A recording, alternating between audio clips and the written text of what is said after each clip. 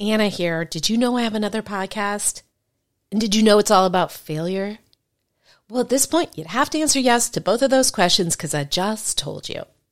But my other show isn't just about failure. It's about failing your way to success. Yes, success. Because the most successful people are often just the people who've gotten up the most times after their failures. Don't believe me? Go download Fail Your Way to Success wherever you get your podcasts, or go to failyourway.com for more info. Now back to the show. Make no mistake, if you're an author, you're an entrepreneur. You're selling the world on your book, aren't you? Of course, it's not as easy as launching a business and then tossing any old book up on Amazon. That's why I help entrepreneurs publish books on the specific topic and in the specific way that will launch or grow their businesses. Welcome to Entrepreneur Publishing Academy with your professor, Anna David. Well, hello there. Welcome to Entrepreneur Publishing Academy.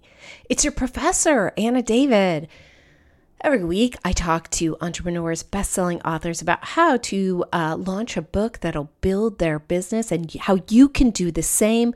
This episode, it's a real coup. It's another of the Hollywood special episodes. And there's a lot of synchronicity between this episode and the previous Hollywood episode because it is with Ben Mezrich. And in case you don't know who Ben Mezrich is, he's the guy who happened to hear these MIT kids, met these MIT kids who were like, oh, we do this card counting thing. That turned into the book Bringing Down the House, which turned into the movie 21, produced by Kevin Spacey, which then turned into him writing The Accidental Billionaires, which was optioned before he even finished writing the book. And, it's that little movie David Fincher directed and Aaron Sorkin starred in about Facebook. But that's not all. He has written he sold over 10 million books, and every single one of his books he has optioned as a TV show or a movie. It's kind of amazing. So in this episode, he talks about what is the secret to finding a story that is optionable. What makes a good book that will make a good movie? So you want to see the show notes, includes a transcript, all the things, go to legacylaunchpadpub.com/blog/Ben. And now I give you Ben Mezrich. So basically you have the career that we all want is what it comes down to. And yet you're not hateable. Thank you. No, I try not to be hateable. No, everything has happened in my career by accident and luck and timing. And there's been just a lot of really, crazy moments. So I'm just happy and lucky and fortunate all along. And it's just been a blast. So I'm happy to tell you any stories you want to hear. Well, I was reading, you've been getting press for so many years. And I was reading this old story, I think in the Boston Globe, about Maybach flies him out to parties and, different people send him clothes and all of that. Is your life still like that? Was that true? And yeah, that's all. It got crazy for a while.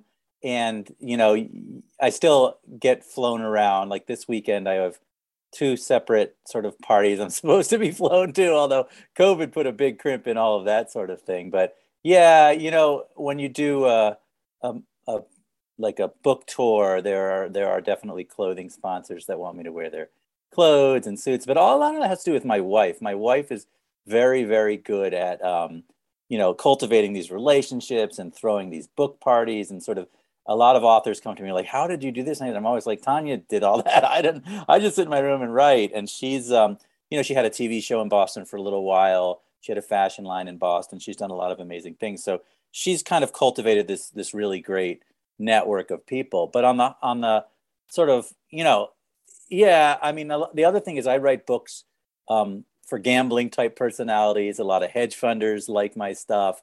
So there's a lot of people in the finance world who read my stuff. And so in that world, when there's an intersection between the finance world and the Hollywood world, where all of that craziness, comes about. So yeah, it's been, gosh, 15 years of crazy parties and stuff like that.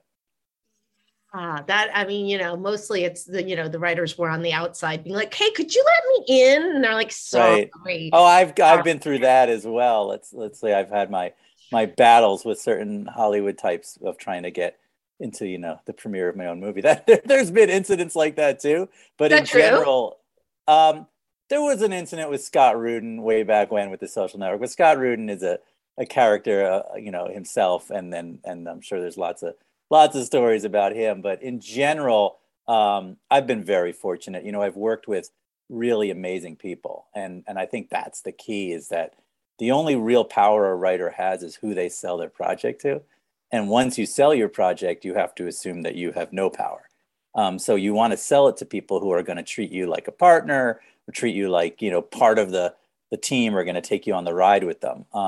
And so when I'm making my deals, it's not just the dollars. You're looking at who is buying this project, and what do they want to do with it, and are they people you want to hang out with, and are they people you want to work with. And I don't think I would sell a project today to people I didn't want to hang out with. And that's different in the beginning of your career. In the beginning of your career, you sell a project to anybody who offers. But you reach a point in your career where you know that it's really important. These relationships are more important than anything else. So you're always looking for that kind of special thing. It's interesting. So Molly Bloom, who I've known for years, I heard her say this thing weirdly on Clubhouse, which is when she was going and pitching Molly's Game, she had this epiphany. Everyone's passing. I'm reaching too low. I need to reach to the highest. And that's how she got to Aaron Sorkin. And I think that's so interesting. I think that's really smart. And Molly's, that story is great. That movie story. I always get asked, what books do you wish you would have written? And that was one of those books that I would have loved to have written. But would you have wanted to live the story that she lived? No, I just want to write it from the outside. I don't want to actually get involved with dangerous Russian mobsters. I think that, it's just a great movie and a great story. But I think there's something to that. If you can get to an Aaron Sorkin, obviously that's the dream. And the reality of Hollywood is it takes an Aaron Sorkin to get a movie made. It's extremely hard to start at the bottom in Hollywood and get something made. It happens, but it's like a lottery ticket. 99% of the things you sell are never going to get made. And that's because it needs an A-list writer, an A-list director, and an A-list actor. And anything less than that, and it's just a struggle. It's a continuous struggle. Oh yeah, I was talking to somebody whose book was optioned 15 years ago, and I'm like, oh, this is so awesome! I've got it made. CAA is an agent, and then you get the email. They even had a script, and then you get the email. Congratulations, your rights have reverted back to you, and you think it's good until you realize that means we're never talking to you again. So let's talk about your journey. So you started off as like just a novelist in the same sort of terrible situation most writers are in. And then what happened? Yeah. So my story is I knew I wanted to be a writer since I was 12 years old. So that's all I ever wanted to do.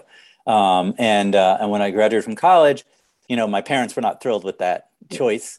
And so I basically locked myself in an apartment for a year. My dad said, I'm not going to let you starve, but if you don't have any proof by the end of this year that you're going to make it as a writer, you got to go to law school. That was pretty much the conversation.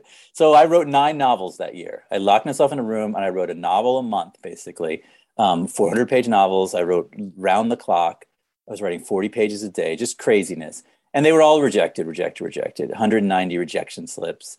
Had them taped to the walls like a serial killer. It was just a crazed writing. And eventually an editor took pity on me, a guy named John Karp, who's a very famous, powerful editor now. He didn't buy anything I'd written. He said, I'm not going to buy any of the crap you've been writing, but go read John Grisham and Michael Crichton and try and do what they do.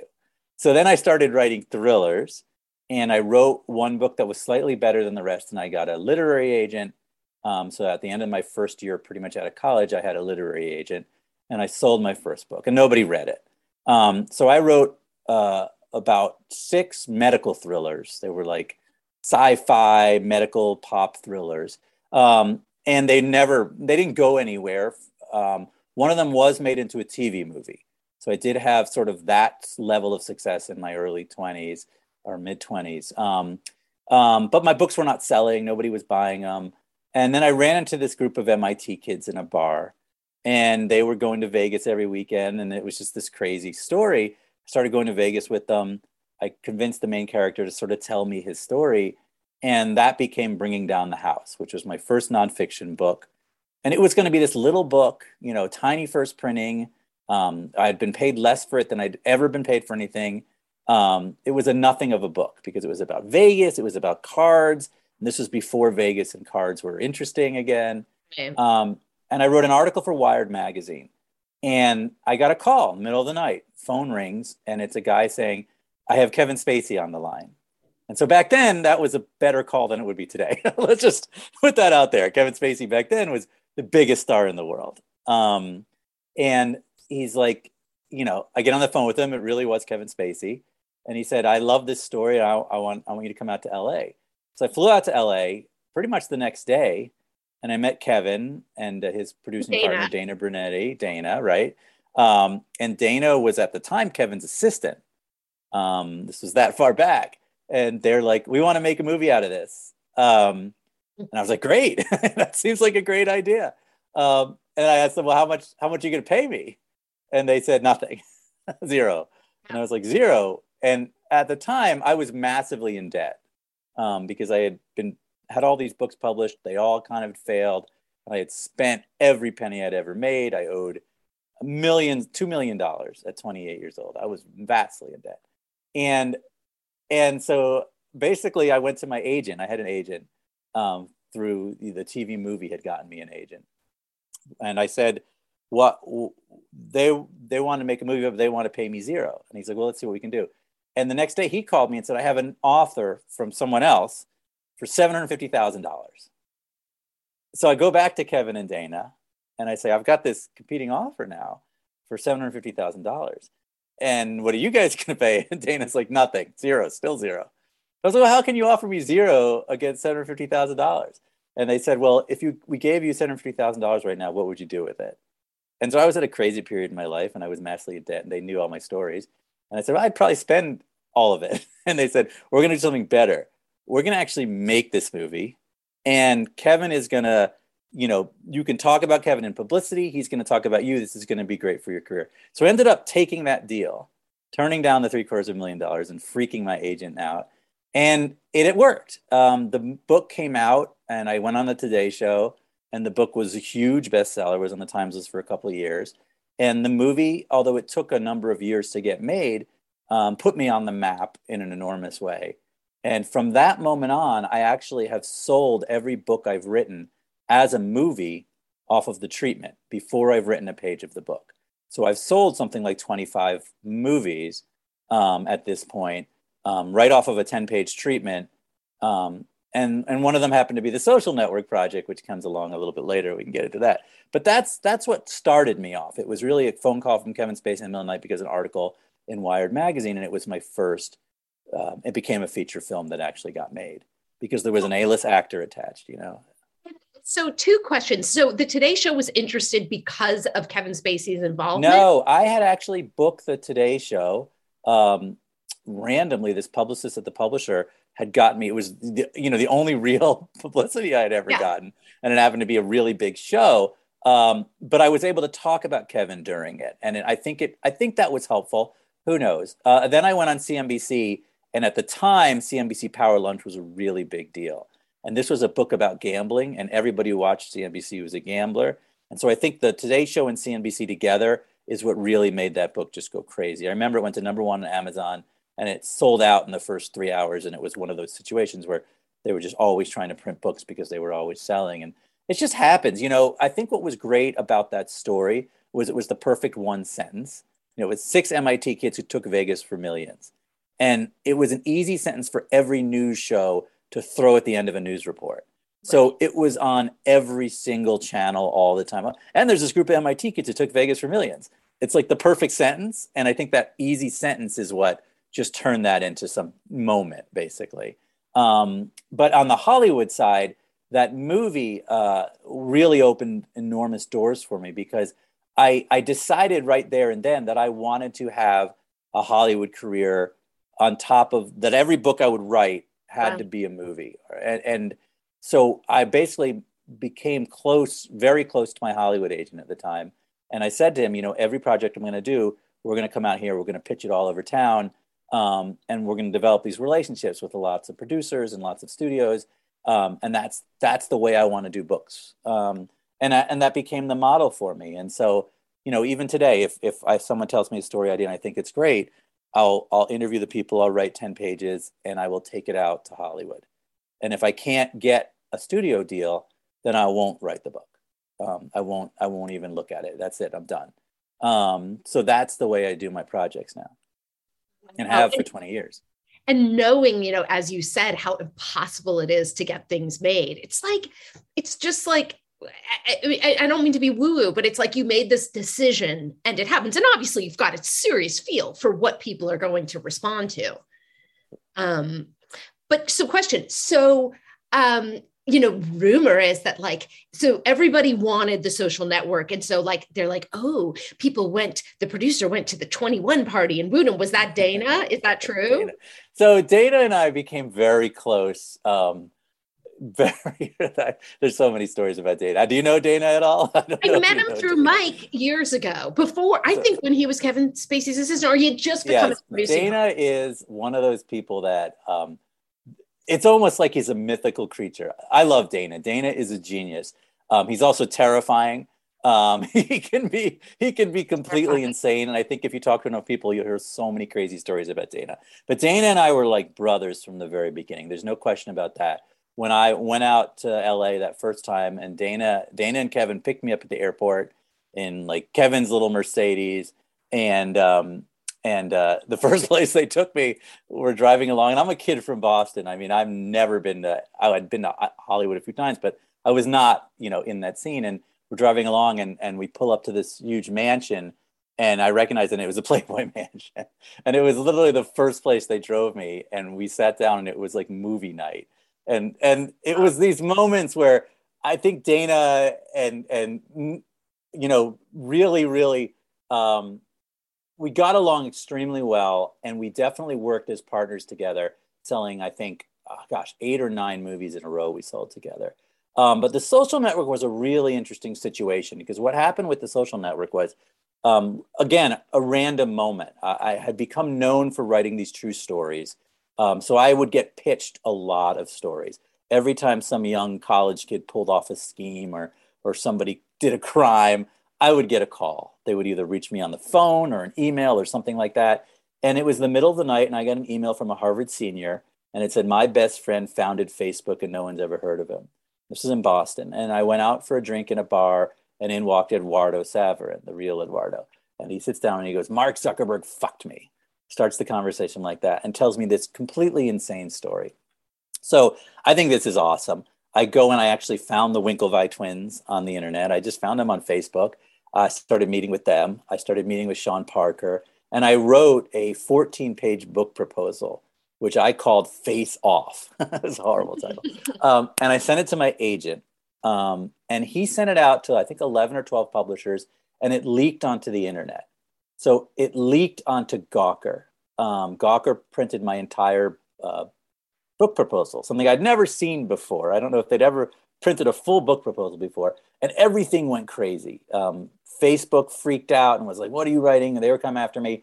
And I had sent it to Dana because Dana and I were like brothers. I would send him every single thing. And we had sold 8 movies by that point. We had sold all these books that I had written that never got made, but we had sold, a number of books together. And Dana thought it was cool. I do think Dana, I don't remember for sure, but I think his first response was similar to my mom's, which is like, I'm not sure anybody will watch a movie about Facebook, but he definitely thought it was cool. Yeah. But that day when it leaked on Gawker, Aaron Sorkin saw it, and David Fincher saw it. And Aaron Sorkin called and said he wanted to write it. And David Fincher called and said he wanted to direct it. And so then you had Dana and Kevin, because Dana and Kevin were working together, that already sent them proposals. So they came from their angle. They met with Scott Rudin, who came with the Aaron Sorkin situation, and Mike DeLuca, who was at Sony, MGM, and Amy Pascal. And that became the team. And so it was this incredible moment as a writer, like that's the dream team at that point in time. There was no better team of people. And to be frank, nobody else could have made that movie because you were dealing with Facebook, you know, $1 billion corporation. You were dealing with huge egos, you know, people who are incredibly known for taking over a movie set, right? It was one of those just magnificent kind of situations to get into. And it was wild, and I was there for the whole thing, and it was great. And yeah, Dana was a big part of it. And DeLuca, Mike, who is just awesome. I love Mike. I think he's one of the best people in Hollywood. And he had done 21 as well. So basically, you know, Dana and Mike were involved again this time. Yeah. Anna here. Now, are you an entrepreneur who wants to write and publish a book about your own failures turned successes? Well, good news. That's what my company, Legacy Launchpad, does. Find out more at legacylaunchpadpub.com. That's legacylaunchpadpub.com.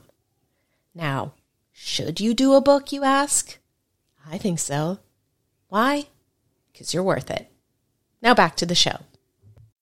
Randomly, I went to the Social Network premiere. I was living in New York at the time, and the New York Post assigned me the junket, and I interviewed Jesse.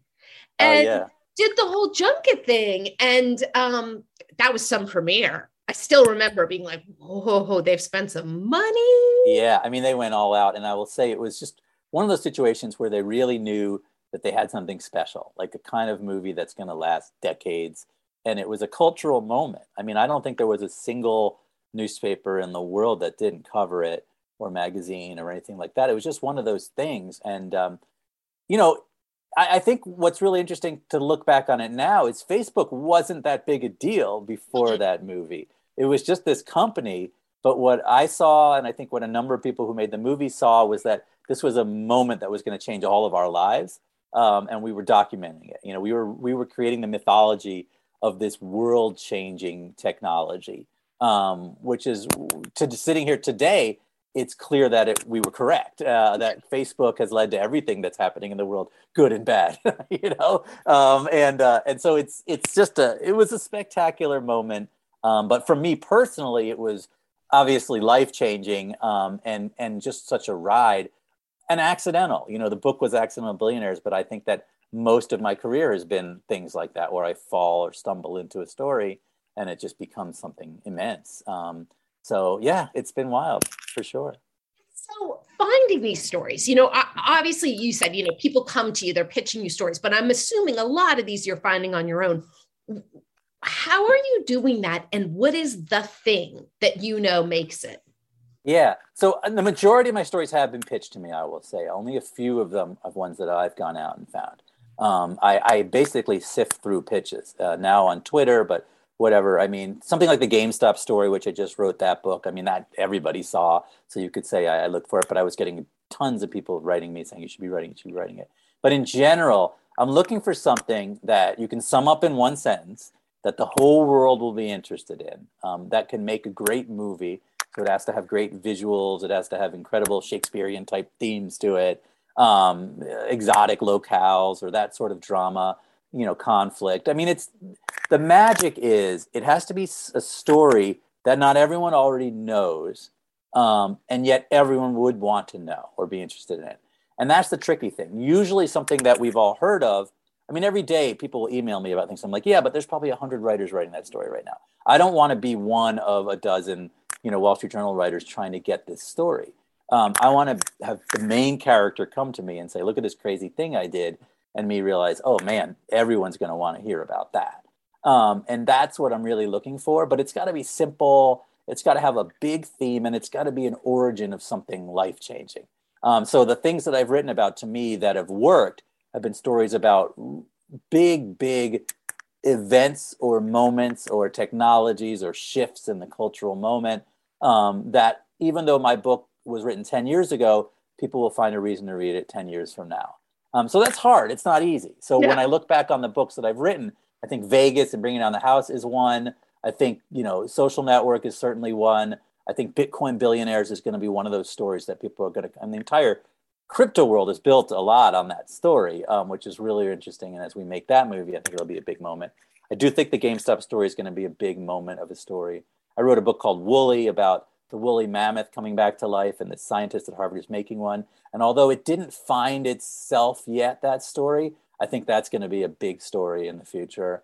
So that's really what I'm looking for all the time is these big kind of, but again, it has to be able to sell as a movie. So I have to be able to write a 10-page treatment that when I take it out to studios, there's going to be a dozen of them bidding on it. And I feel like, to me, that justifies me writing the book. If I can't get, and there's been moments where I've sent out a pitch that I just thought was awesome, and I haven't gotten the movie deal. And then I put it aside and I say, you know what? I'm not going to write it. I can't get excited about it because in my opinion, a book is a platform. A book is a story. And many writers feel differently. And I think that's cool too. But for me, the book is a platform for this story that hopefully has a much bigger life than that. Because a book is one component of it. I want to see a movie and a television show, and I want to see all the magazines writing about it. I want it to become something that the whole world talks about. And it doesn't always happen. It's happened 2 out of 25 books so far, but that's what I'm trying to do every time. Pretty good ratio for what you're talking about, which doesn't happen in most people's lifetime ever. Yeah. And in thinking about it, it also requires a certain, not psychic skill, but back when, with the Winklevoss and the Bitcoin, I was like, who cares about Bitcoin? Today, I'm like, what? So, I mean, you are onto these things early. Yeah, I mean, and this goes back to Michael Crichton, my worship of Michael Crichton.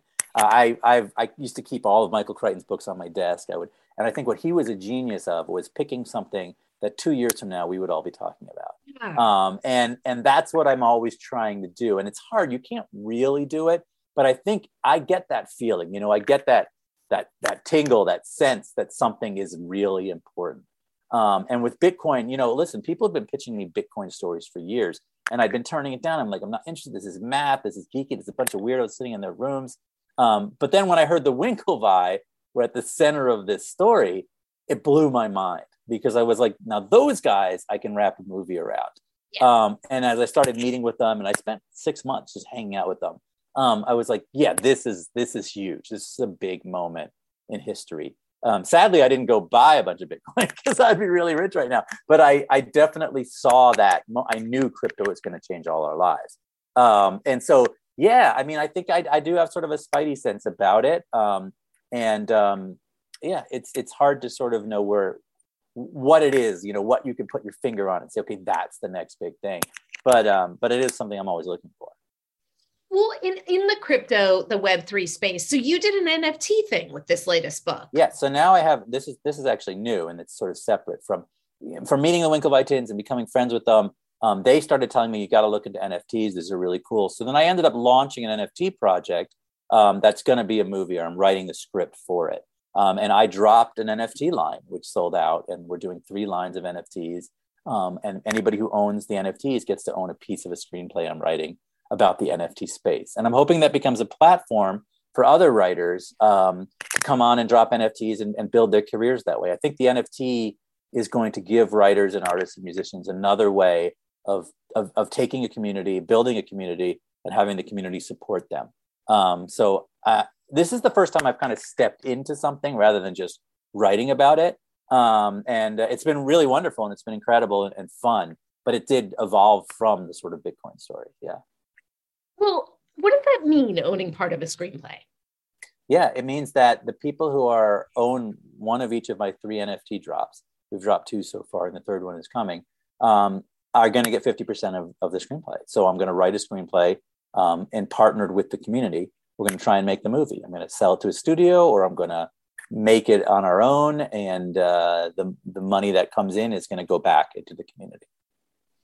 And it doesn't, so they don't own the rights to the movie in any way. No, they don't own the rights to the movie. They own an NFT that gives them partial, ownership of the project, essentially. So it's not like, they can say, we want this star to be in it or this star to be in it, that kind of thing. But it does mean that if I sell it for $1 million, $500,000 goes back into the NFT community. So it's an interesting model, and we'll see if it works. It's kind of brand new. This is the Wild West, the NFT world. There's no real rules yet about how this works. And there's me, there's Neil Strauss who's doing something, Gary Vee, there's some other people trying to do something in this space. But this is the model that we think will work going forward. So we'll see what happens as I write the screenplay and see how it works. Yeah, this is actually, I've been doing a couple episodes on NFTs and writers and really exploring that world. I didn't even know we were going to get into it till I started doing my research. But in terms of the screenplay, you don't normally write the screenplays though. So I've written a few screenplays. I just wrote one. I had a book called The Midnight Ride that came out a few months ago, which actually sold to Spielberg and Amblin. And they let me write the first draft. So I actually gave a screenplay to Steven Spielberg just a month ago, which is a little terrifying and intimidating. I wrote a draft of I wrote for the show Billions. I was a producer and writer on that. So I wrote episode 3 of last season 5 of Billions. And I've written an independent screen. I've probably written about 5 screenplays at this point. So it's not, the main thing that I do, but I've definitely written a few of them. And do you still, lock yourself away when you've got the story and you're like, bye Tanya, bye kids, see you in 2 months? Like, how does that work? I mean, listen, it has definitely gotten harder. So actually in the beginning of the pandemic, I wrote 2 books in the first 6 months. I was really writing, at a really great clip. Now I'm definitely, I have a sequel to The Midnight Ride due next month, which is becoming challenging. I think that, yes, my process is I spend a large amount of my time researching and doing the outline. So that's kind of the biggest time commitment for me, is actually researching it, talking to everybody I need to do, getting all the information I need, and then writing a very stiff outline, the kind of outline that I know every chapter, I know what happens in every chapter, I know the page numbers of every chapter, and I never even miss by a page. So I put together a really tight skeleton. Then is when I start writing, and it starts off, a few hours a day, but I don't write by time. I write by pages. I'm one of those writers that believes, you say, I'm going to write 5 pages today. And if I'm done in an hour, I'm done in an hour. I'm done 5 hours, I'm done in 5 hours. So I start off with like 6 pages a day. And then as I get into the heat of it, I'm up to like 12 to 14 pages a day. And towards the end of that process, I lock myself up for a couple weeks and finish up the book. But, it's always a struggle, as you know. Writing every book is a struggle. And even though I've written 20-something, 5 of them, it never gets that much easier. I know what works and what doesn't. I know how to write. There's very little editing for me at this point. Pretty much, I write the book, I hand it in, it's pretty much done. The editor will come back and I'll make second pass. I do edit it, but the work is really the writing the book. I'm not one of those people who edits and edits and edits. First of all, I don't edit. I hand in the book that I finish. I don't edit my own books at all. So I write a draft, it's done, I send it to the publisher. Then they'll come back with stuff, and they'll be like, this chapter, add something here. Can you put a little bit more in there? And I'll make those additions. But when I write to the end of my manuscript, I don't even look at it. I don't read it. I literally put it in the mail. I hit the send, which is crazy, right? But honestly, that started a long time ago with Bringing Down the House. I didn't edit Bringing Down the House once.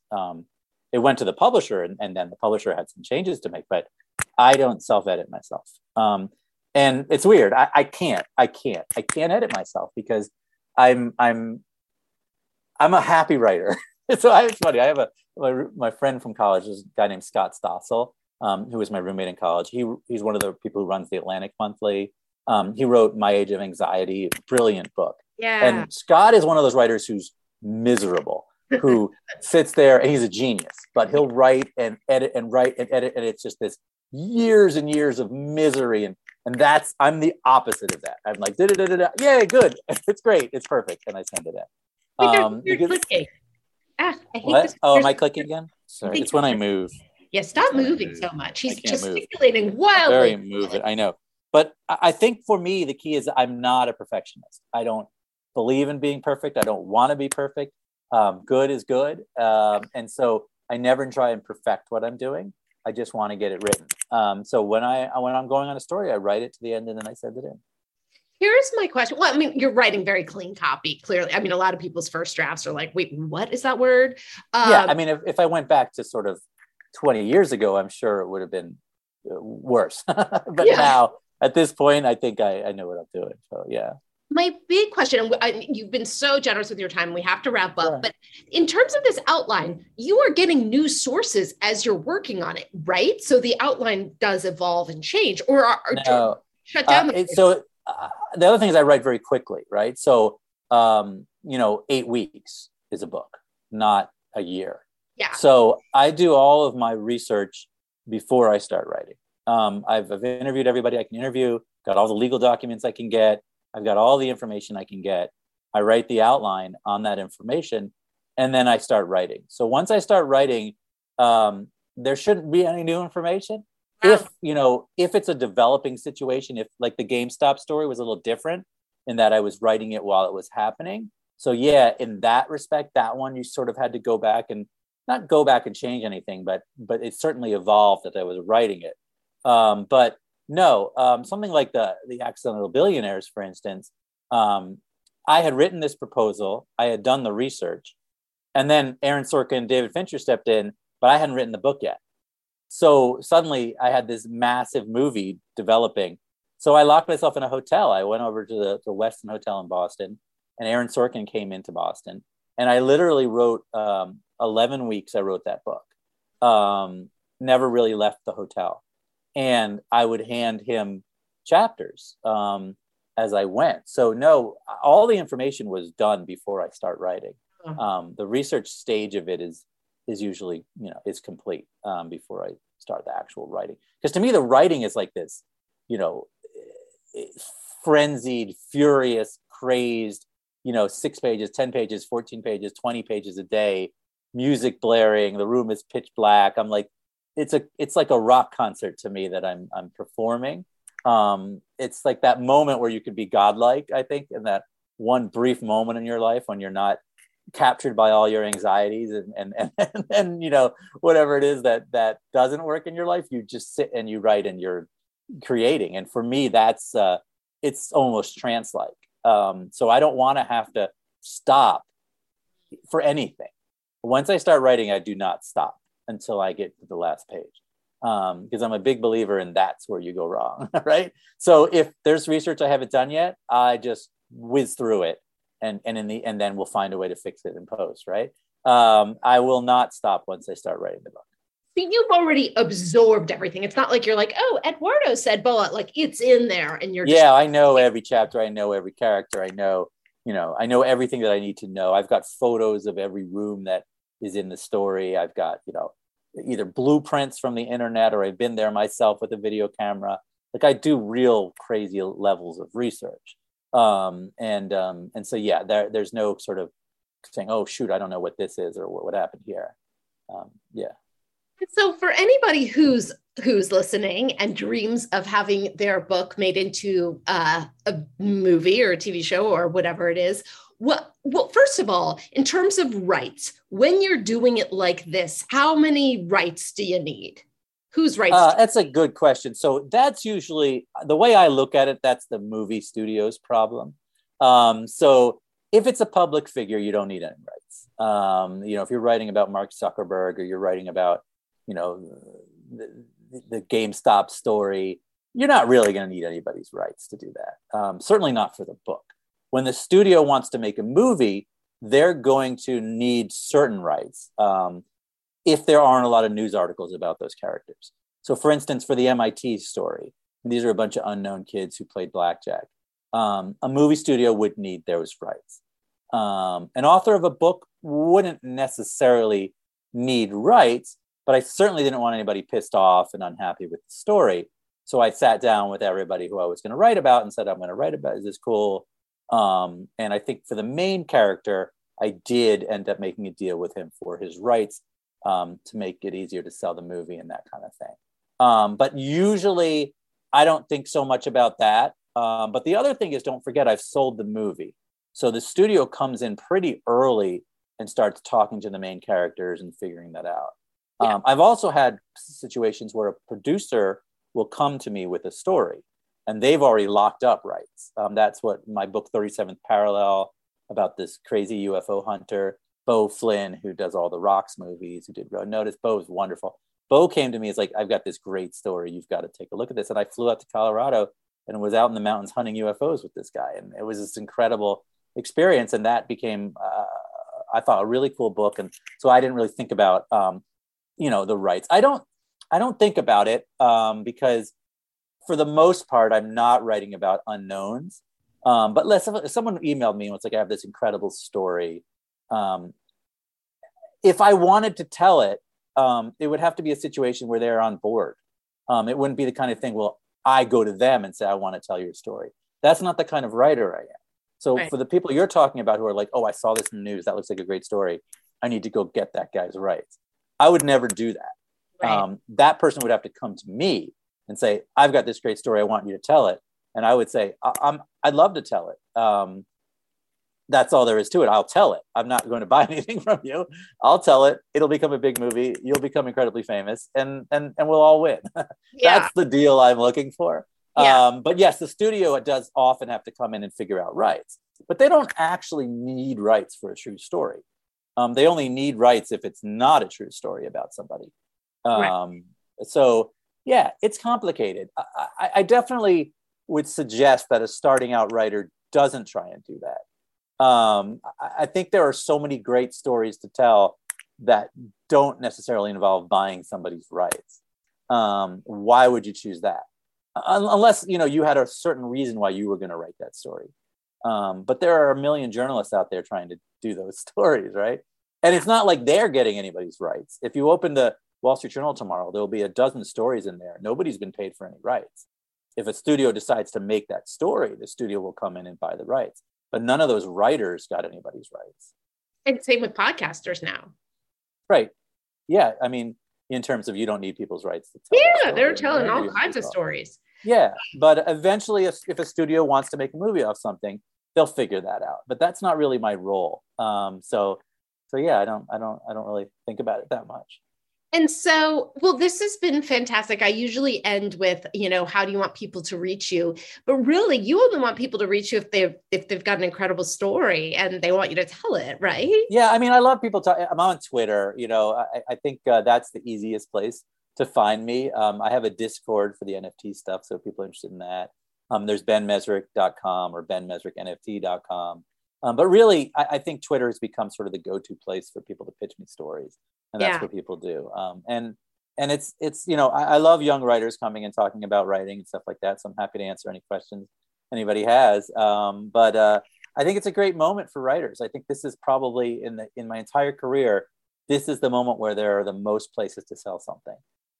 This is probably the golden age for people starting out in writing, to me, because there's more places to sell it than there ever were in history, and more places to tell a story than there ever were before. So, there's streaming, there's podcasts, there's just a million different ways to do it. Self-publishing and Kindle and Substack. And I it's an infinite number compared to when I started out.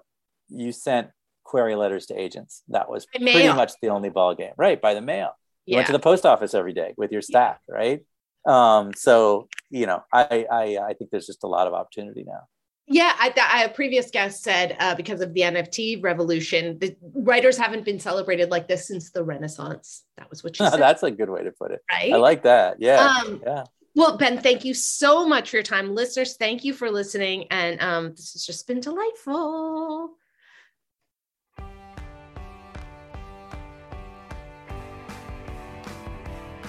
Thanks for joining me this week on Entrepreneur Publishing Academy with Anna David. For more info about the show, go to entrepreneurpublishing.academy, where you can get links to show notes and subscribe to the show on iTunes, Stitcher, Spotify, Google, and all the other places. Speaking of those places, if you got anything out of this show, I can't tell you how much I'd appreciate a rating on iTunes. And please, don't forget you can tell an author or entrepreneur friend about the show. Another forget-me-not, my company Legacy Launchpad Publishing is available to help industry leaders and those with stories to share at any stage in their publishing journeys, whether that's writing, editing, or publishing. Just go to legacylaunchpadpub.com to find out more. And be sure to tune in next week for next week's episode. If you subscribe, you never have to worry about missing it.